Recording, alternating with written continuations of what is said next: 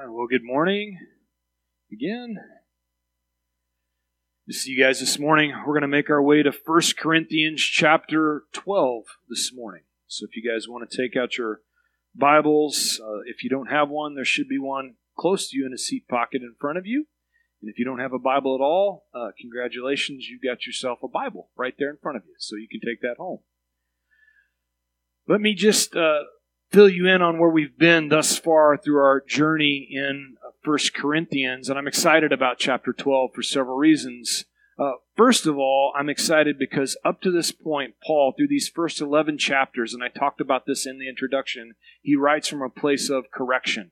So he's writing to a church that's been struggling, and he's writing in a way to try to correct behavior that is wrong or thinking that is flawed. And what we found so far is this church was tore up from the floor up. I mean, they had a tremendous amount of issues happening inside of the church. And so for these first 11 chapters, what Paul is really doing is he's dealing with a mess on his hands. And so he is addressing these one at a time. And in many ways, lots of these things made us feel very uncomfortable. Why? Well, because there are messy parts that we're all dealing with individually and also corporately. But as we make the transition from chapter 11 to chapter 12, you're going to notice the tone of Paul's letter to change. He's going to go from a corrective tone to more of a constructive tone. And so now he's got things that he wants to, yes, instruct them on, but he wants to encourage them in. And in particular, as we have made our way now through chapter 7, dealing with marriage and divorce and slavery, and then we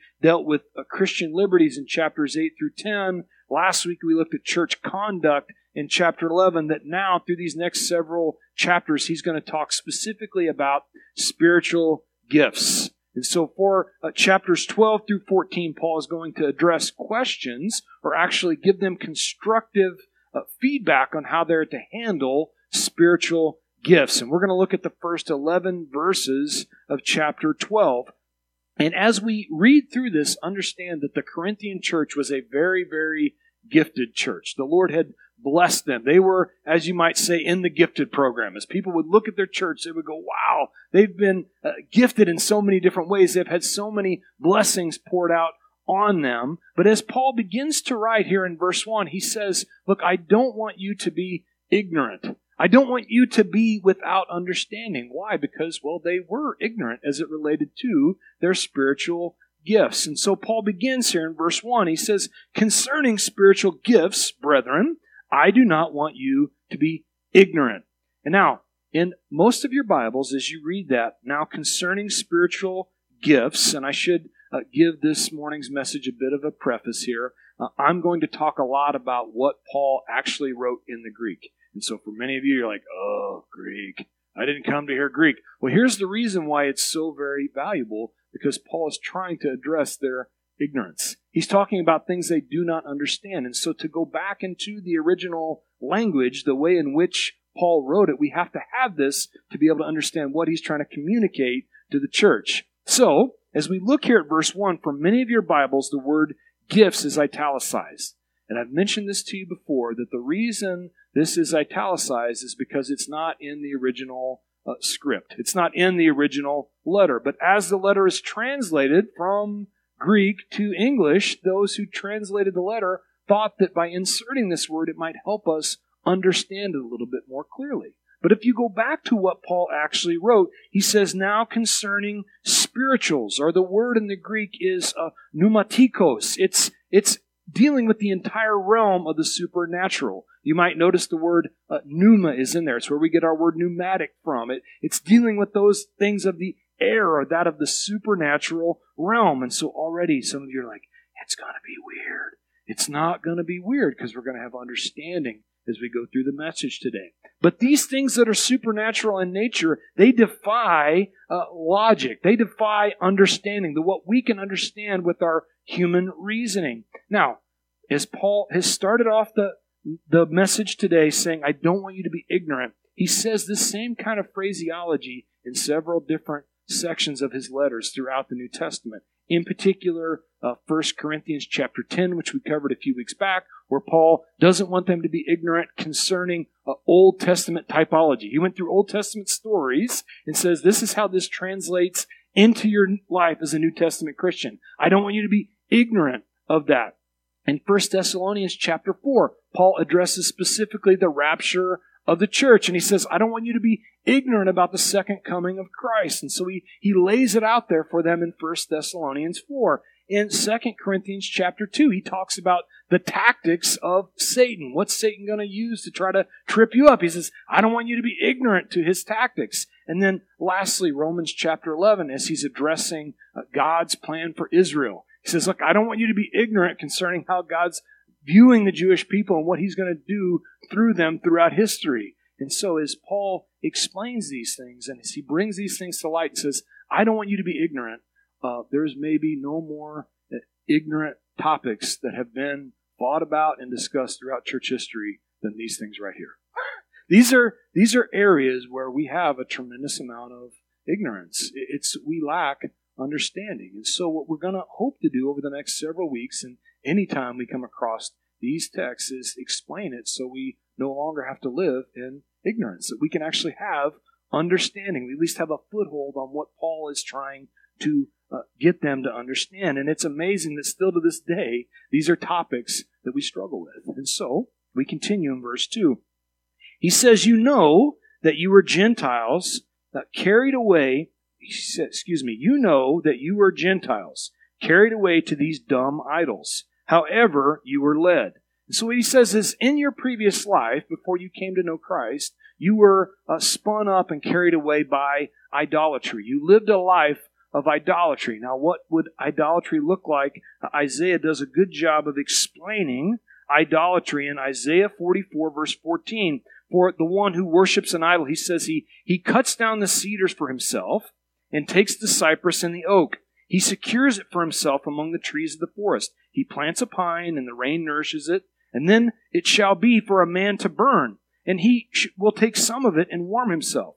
Yes, he kindles it and bakes bread. Indeed, he makes a god and worships it. He makes it a carved image and falls down to it. He burns half of it in the fire. With this half he eats meat. He roasts a roast and is satisfied. He even warms himself and says, I am warm. I have seen the fire. And the rest of it he makes into a god, his carved image. He falls down before it and worships it, prays to it and says, deliver me, for you are my God. In verse 18, they do not know nor understand, for he has shut their eyes so they cannot see, and their hearts so they cannot understand. So what Isaiah is describing about idolatry, we often think we don't understand what it's like to have an idolatrous relationship. We don't get idolatry, but understand with me, it's anything you put above God in your life that has become an idol. And here's one of the big danger zones with idolatry. It means no rest. Anytime you see idolatry in Scripture, it directly corresponds to you not being able to rest. And the reason for that is it's completely and totally dependent upon you. It is dependent upon you to plant the seed, to raise up the tree, to cut down the tree, to split the wood, to carve an idol, to bake the bread, to then worship the God, to fall down before it, to then rely upon a piece of dumb wood to take care of us. So this is what Isaiah is communicating, and this is what Paul's saying. You were delivered from that life of dumb idolatry, of a life where it was all about you, whatever you could produce, however you could keep up with things. And so there is no rest in that. Now he continues in verse 3 by saying, therefore I make known to you that no one speaking by the Spirit of God calls Jesus accursed, and no one can say that Jesus is Lord except by the Holy Spirit. And so Paul here gives us a little bit of a tip on how to discern and understand if someone is speaking from the Holy Spirit or they're speaking from some other evil spirit. And here's one question we can ask. Is Jesus being glorified in this thing? Is Jesus the object of affection and glorification? Because if it is anyone else, it's not coming from him. But if it is Jesus, then it is him who is being reflected, then it is therefore from the Holy Spirit. And so what Jesus says in John chapter 15 helps shed a little bit of a light on this with relation to the function of the Holy Spirit. John chapter 15 verse 26, he says, but when the Helper comes, whom I shall send to you from the Father, the Spirit of truth, who proceeds from the Father, he will testify of me. So what is the Spirit constantly doing? The Holy Spirit is constantly testifying that Jesus is Lord. This is who he is always pointing back to. He's not glorifying himself, but he is pointing all glory to the man. And so this is the case. When gifts are properly used, they will not glorify a man, but they will glorify the man, Christ Jesus. Now, as we continue in verse 4, there are diversities of gifts, but the same Spirit.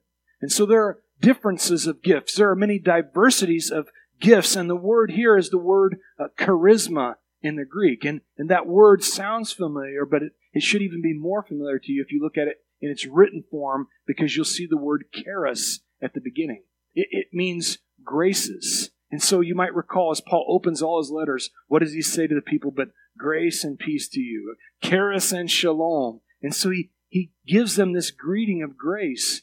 What he is writing here is there are diversities, many different kinds of graces that are given. And what is a grace but unmerited favor? It's not getting what we do deserve. A grace is getting what we do not deserve. Mercy is not getting what we do deserve. There, I got it straight. But a grace is an unmerited favor. It's receiving something that we didn't deserve, we didn't earn, we didn't work our way in order to be able to deserve whatever the Spirit has decided to impart upon us. And so this is a grace that is given. And what Paul says is there's many differences of graces that are given to believers. Now, it's not based upon any kind of work of my flesh. But at the end of this verse, he says, but of the same Spirit. You're going to see this phrase same 7 different times in these verses. Paul is trying to communicate. The Holy Spirit is trying to get us to understand that while we might receive a diversity of grace, might receive many different gifts, you guys are all snowflakes. You're all wonderful in your own right. Good job. But as you're very diverse, His Spirit is the same. There is an element of sameness, of consistency, of trustworthiness that exists in the Holy Spirit. And so while the gifts are different, there's encouragement in knowing that He is the same Spirit, the same Lord, the same God. Hebrews 13:8 says that Jesus Christ is the same yesterday, today, and forever. And I take a lot of encouragement in that, because for me personally, I'm all over the map. I'm this way, I'm that way. I'm up, I'm down. One day to the next. I mean, I never know how I'm going to feel. And I assume that many of you are that way as well. And so there is a trustworthiness that happens when we realize He is the same. So as the gifts that are given are going to be different and diverse, there is a sameness that happens, an integrity that we get from the Lord. Now, verse 5. There are differences of ministries, but the same Lord. Now, the word ministries is going to look familiar to you as well when it pulls up here on the screen in verse 5, because it's the Greek word diakonia. It's where we get our word deacon from. And so for the deacons, when they were first introduced in Acts chapter 7, what they actually were table waiters. They were essentially those that were called to be able to wait on the widows inside the church. And so the first deacons were called to just simply minister. And so as Paul is writing here, he's saying there are differences of gifts, but there are also differences of ministries. There are differences given in how these gifts can be ministered to people, but the same Lord. Verse 6, and there are diversities of activities, but it is the same God who works all in all. And so there are different activities. The word here is the word energema. It means to energize. Just like a battery. You're given energy, but it's given from God. And so we have gifts given by the Spirit. We have ministries given by the Lord. We have energies given by God.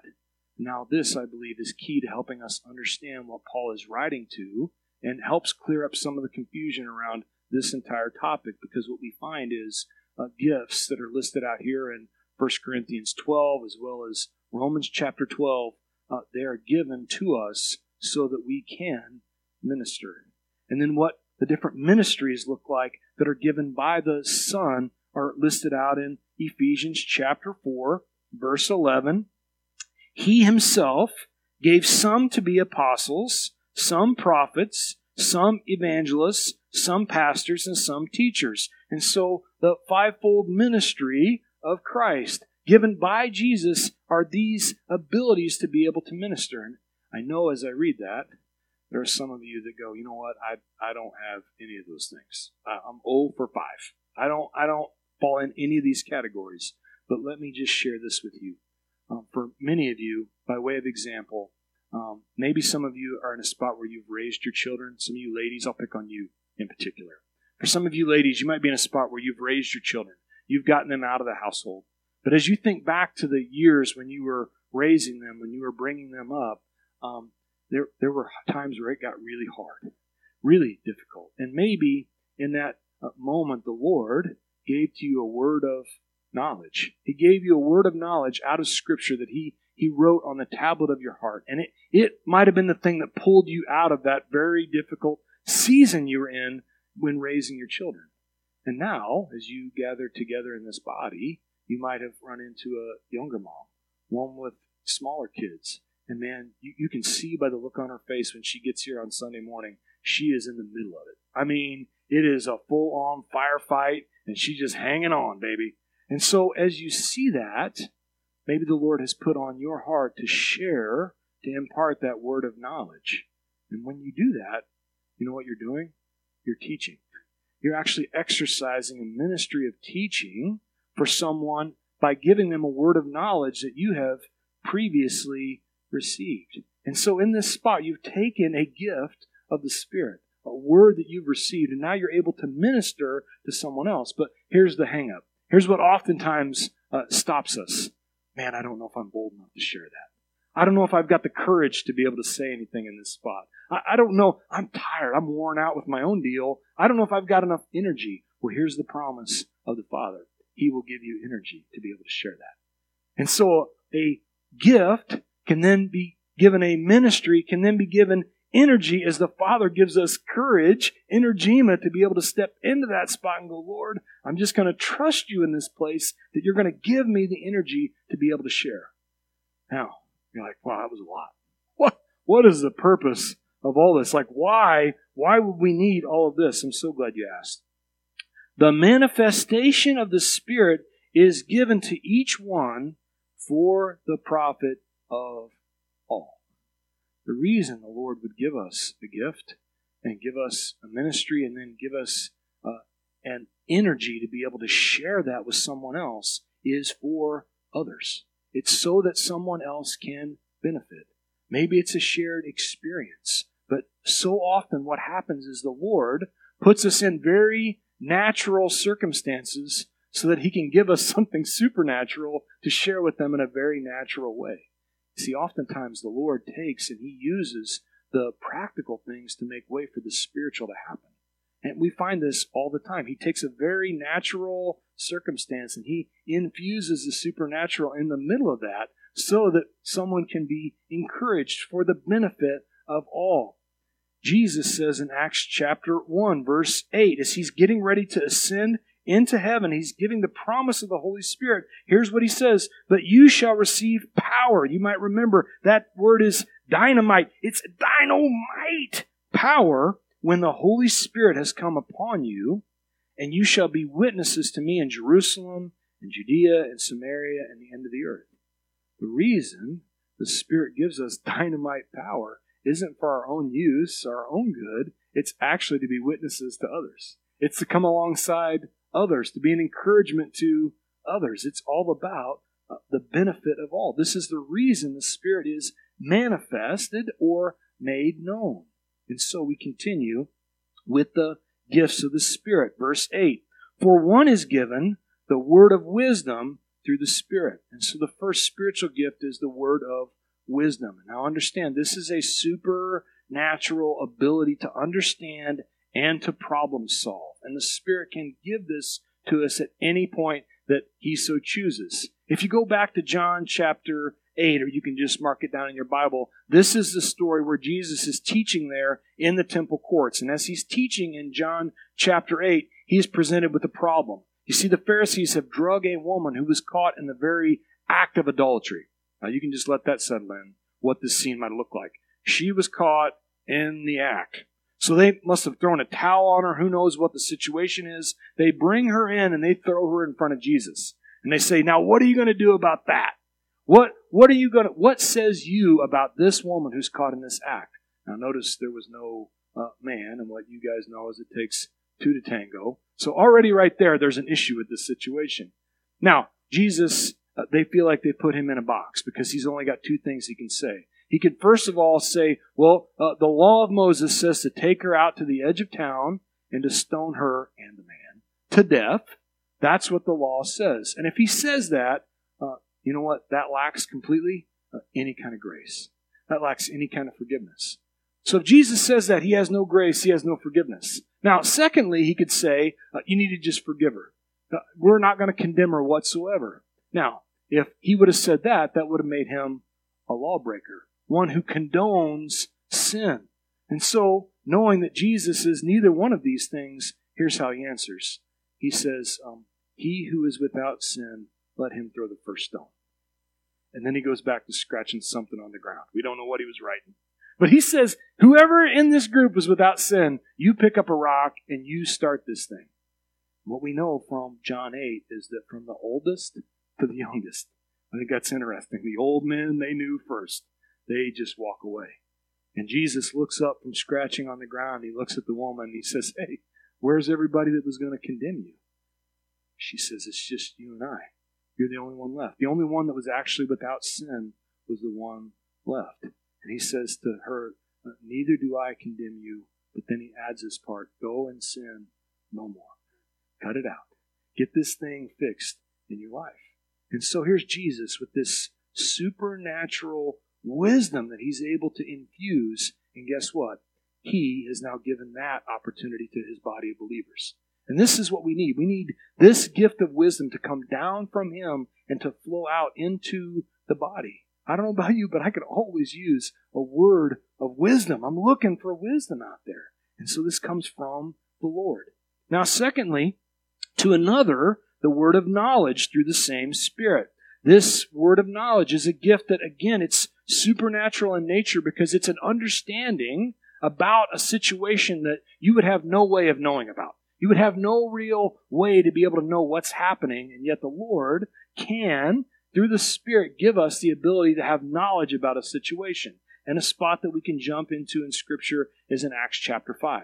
Now, in Acts chapter 5, the church is just started up. It started in Acts chapter 2. Things are moving along, and there's a couple named Ananias and Sapphira. Everybody's given money to the church, and they've gone out and they've sold a piece of property, made a bunch of money, and they brought it to the church, and they have claimed that they're giving they've sold this property for the church. Look how great we're doing.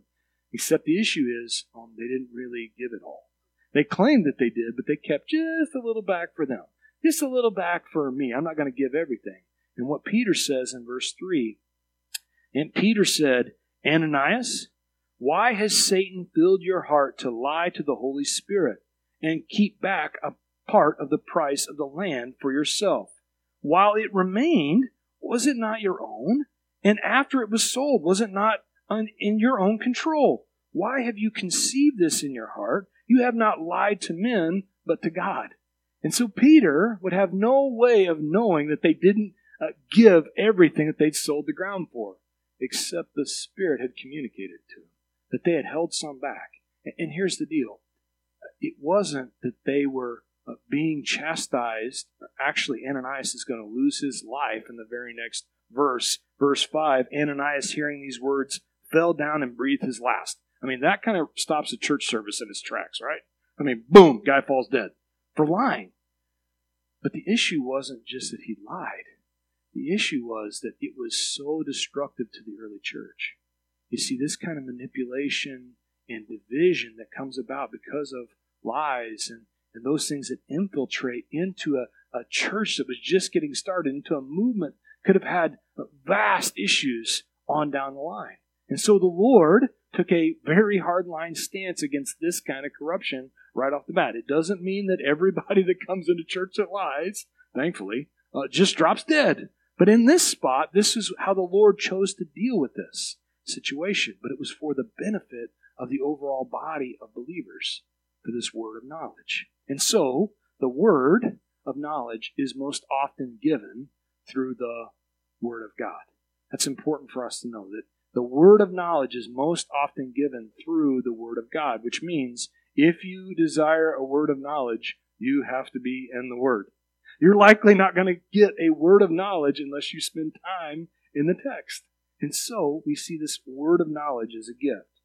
Now, continuing in verse 9, and to another, faith by the same Spirit. And so now we have the gift of faith. Important to understand, this is beyond just a regular measure of faith. Romans 12 says, to each is given a measure of faith. So for every one of us, we're given a measure of faith. And that faith can be exercised by us believing that Jesus is Christ, that He is the risen Lord. And by this faith, we are saved. So it's by grace through faith that we are saved. And the Lord has given to each a measure of faith. But there are some who are given a supernatural dose of faith. Those that are called to step out in faith, like the Apostle Peter, who was called to step out of the boat in faith. The Lord looked to him and said, come here. He gave him a supernatural boost of faith, and Peter then was able to step out of the boat in Matthew 14. And what you know about that story is, as Peter steps out and he's able to walk on the water, he is doing fantastic as long as his eyes are on Jesus. And isn't that how it goes with a gift of faith? And when the Lord puts something on our heart, when we've got our eyes on Him, man, there is no sinking us. But if you're anything like me, He gives me a word of faith or gives me a gift of faith, and then I begin to look around at all the naysayers and the circumstances. And what happens for Peter is he begins to sink, because he takes his eyes off of Jesus and puts his eyes on his circumstance. And so this gift of faith is given, but it's given by the Spirit, and He's calling us to keep our eyes on the prize, our eyes on Jesus. Now, in modern day, we see one of the great men of faith, a guy like George Mueller, who was called to take in orphans all around Bristol, England. And what I love about George Mueller and his biography is that as he has been given this gift of faith, the way he exercised it was through prayer. You know, for George, he would gather all the orphans, hundreds of them by the time they all gathered in Bristol, and they would gather for breakfast to eat in the morning, and often they would have nothing to eat, not even a drop of food in the whole orphanage. And so what Mueller would do is he would walk into the cafeteria and he would thank the Lord for the food that they didn't have. And not just once did he exercise faith like this, but over and over again. And invariably what would take place is a knock on the door. Lots of times before he'd even finished praying. And the baker had been moved by the Spirit to just drop off bread. I don't know why I'm bringing this to you, but the Lord told me to drop this off. Or a milk truck would break down right outside the orphanage, and literally they'd have to bring an entire truckload of milk in, because the milkman would say, this is going to go bad if I don't bring this to you. And so by his faith, in simply exercising the faith through prayer, his faith was then grown. And so if we desire to be people of faith, and my goodness, we need to be a people of faith, it's best grown through exercise. It's a muscle. And so as the Lord gives us faith and we exercise the faith, He then grows us from faith to faith, you see. Now, at the end of verse 9, and to another the gifts of healings by the same Spirit. Now, you'll note with me, he's talked about a gift given, but here with healings, he makes it plural. The gifts of healings by the same Spirit. And I believe Paul does that intentionally because these gifts are given individually as the Spirit decides. It's not up to the one who's had the gifts of healing previously to decide how they're going to minister it. It's through the Spirit, as the Spirit so chooses, that he's able to then, he or she are then able to administer these gifts of healings. And that's important because sometimes the Lord chooses to heal. And other times, He chooses not to heal.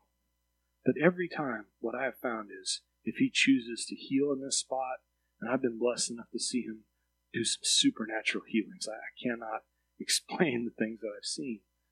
But whether he chooses to heal or he doesn't choose to heal, he is always glorified. And so it's all about Jesus being high and lifted up in that spot. And so here you have the Apostle Paul writing this. We see through the text, he's been given the gifts of healing at various times. Yet what you know about Paul's life is he had a thorn in the flesh that 3 times he prayed for the Lord to remove it. And 3 times the Lord said, my grace is sufficient for you.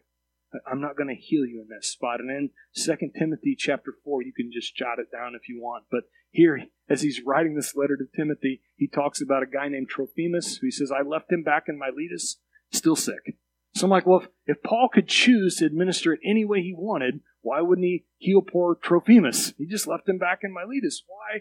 Because the Lord didn't give him the gift in that moment. So, we see the gifts of healing are given at his discretion.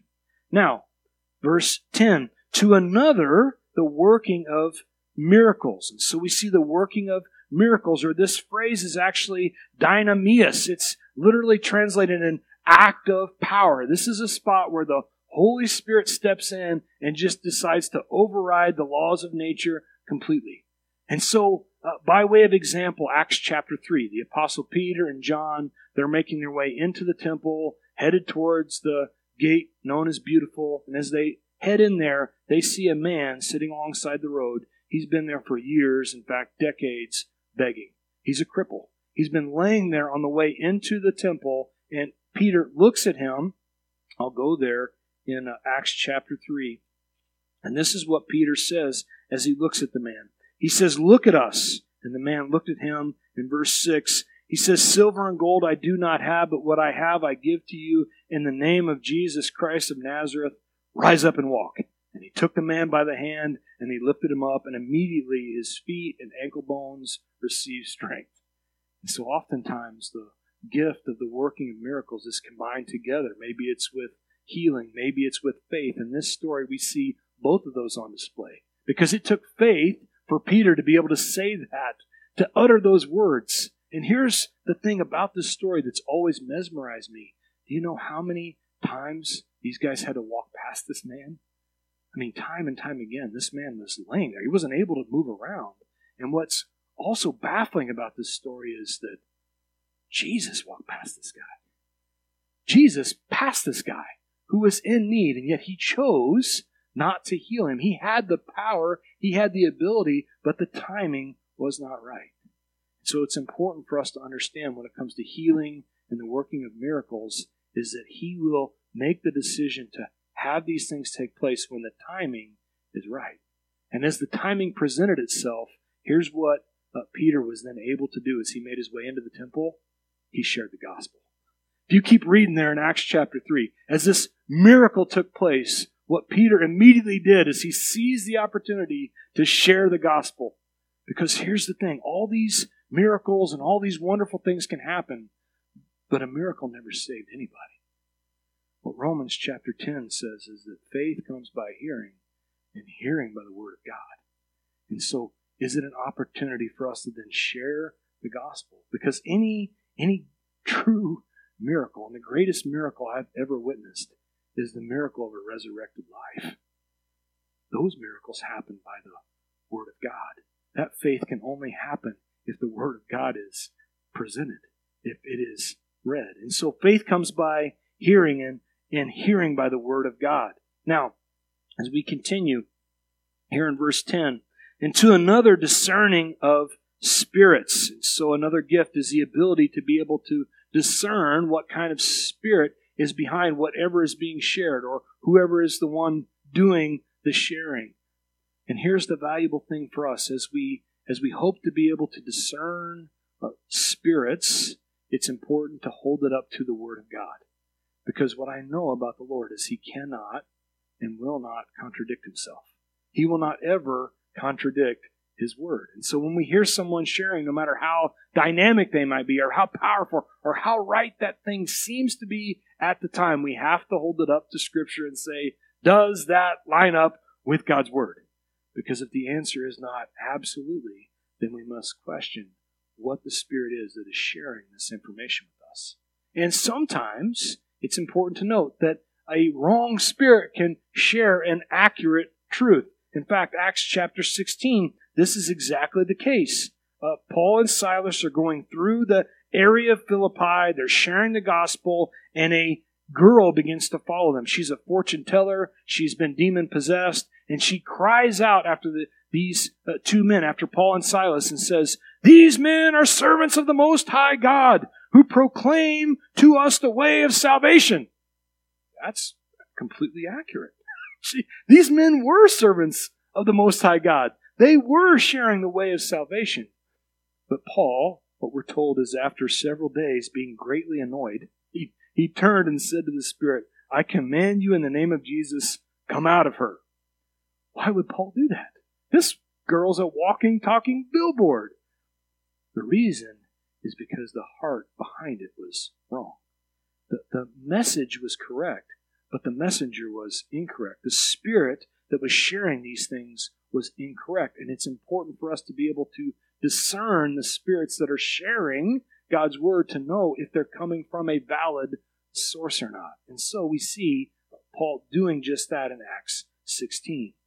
Now, as we continue at the end here of verse 10, there are different kinds of tongues, and to another, the interpretation of tongues. And so we have the gift of tongues as well as the gift to be able to interpret those tongues. And so for those of you excited about this, you're going to have to wait for us to talk more about it in chapter 14. And we will talk about it. But here's what I want to share with you about tongues as a way to preface that as we lead into that, is that tongues as a gift are actually a communication from man to God. That it's a form of worship. If you see it in Scripture being used as a gift, it's always used to glorify God. It's an act of worship. And so tongues are given from man to worship the true and living God. That as opposed to prophecy, which is given from God to transmit a message to man. Now what happens when we get these things mixed up is that we begin to try to take a word that was only intended from man to God and reverse the order and give it out to man. And if you are in a spot where someone is speaking and then interpreting in tongues, and they give you a message, I don't know, something like this. Thus saith the Lord, you are all going to fry like a sausage. A word of prophecy is given to edify and to comfort and build up. And I don't know about you, but I don't feel like hearing a word that I'm going to fry like a sausage is all that comforting. I don't get built up by that. And so you need to question what spirit is sharing a word like that. And so we see here that misapplication happens when we try to reverse the order of this. So a word of prophecy is from God to man. Tongues are from man to God. More on that in weeks to come. Now, verse 11. But one and the same Spirit works all things, distributing to each one individually as He wills. So, regardless of the gifts, it is by His will, by His sovereign nature, that any one of us receives any gift. It is solely and completely up to the Lord. It's not a work of any one of us can do. It's simply up to the Lord to distribute at His will and at His discretion. Now, as I told you in the introduction, for this Corinthian church, they were so gifted. They had been given so many gifts. But the danger zone for us is if we mistake spiritual gifts for spiritual maturity.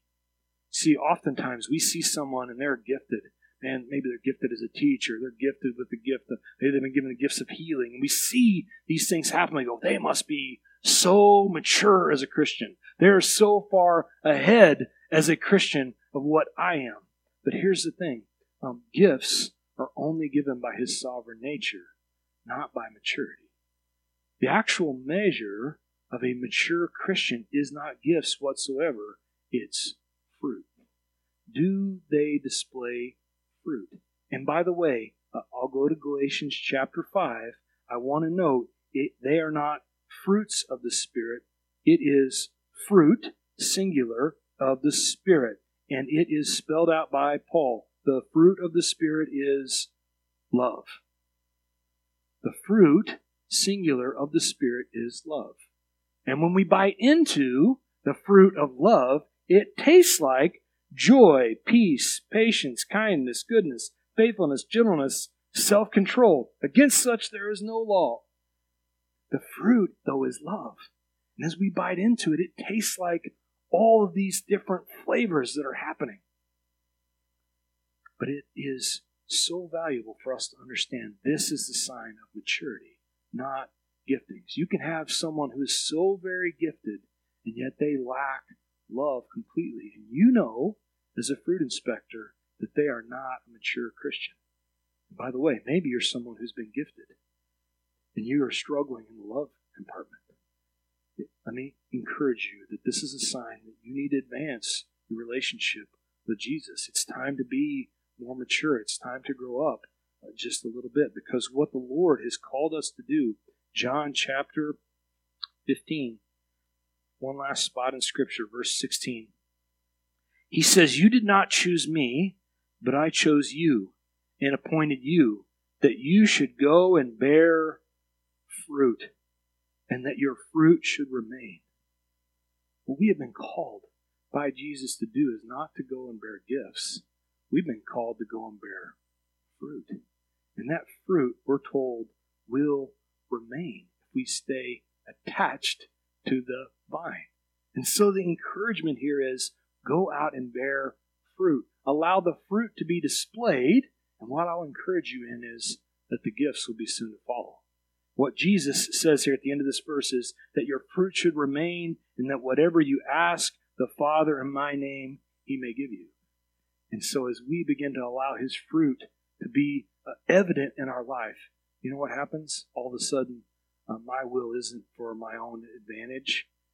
My only desire is to do whatever the Father wants me to do. And then as I desire only to do what the Father wants me to do, everything that the Father wills happens. And so the key to answered prayer, the key to having what you want to happen is to bear fruit, to bear the fruit of love, and then allow Him to work through us. And so, Father, we thank you and we praise you for needed understanding about gifts. Like a good dad, you are so excited to give us gifts, and to give us good gifts. Not ones that we deserve or we earn, but just because of your sovereign nature, you want to bless us as kids so that others can actually come to know you. Lord, I pray as you are looking towards us to give us giftings, and everyone in this room has a gift. I don't know what that is, but you know, Lord. As we pray for you to reveal what that gift is, I pray that we would be able to show our fruit to the people around us. That we'd be able to show off the fruit of love, and then allow your gifts to just naturally be displayed at your will. Lord, if we don't have this, what Paul's going to say in chapter 13 is that we're nothing more than a clanging cymbal or a banging gong. There's no point to it if we don't have love. So, Father, help us to be a group that loves not only each other, but loves the world around us. In Jesus' name.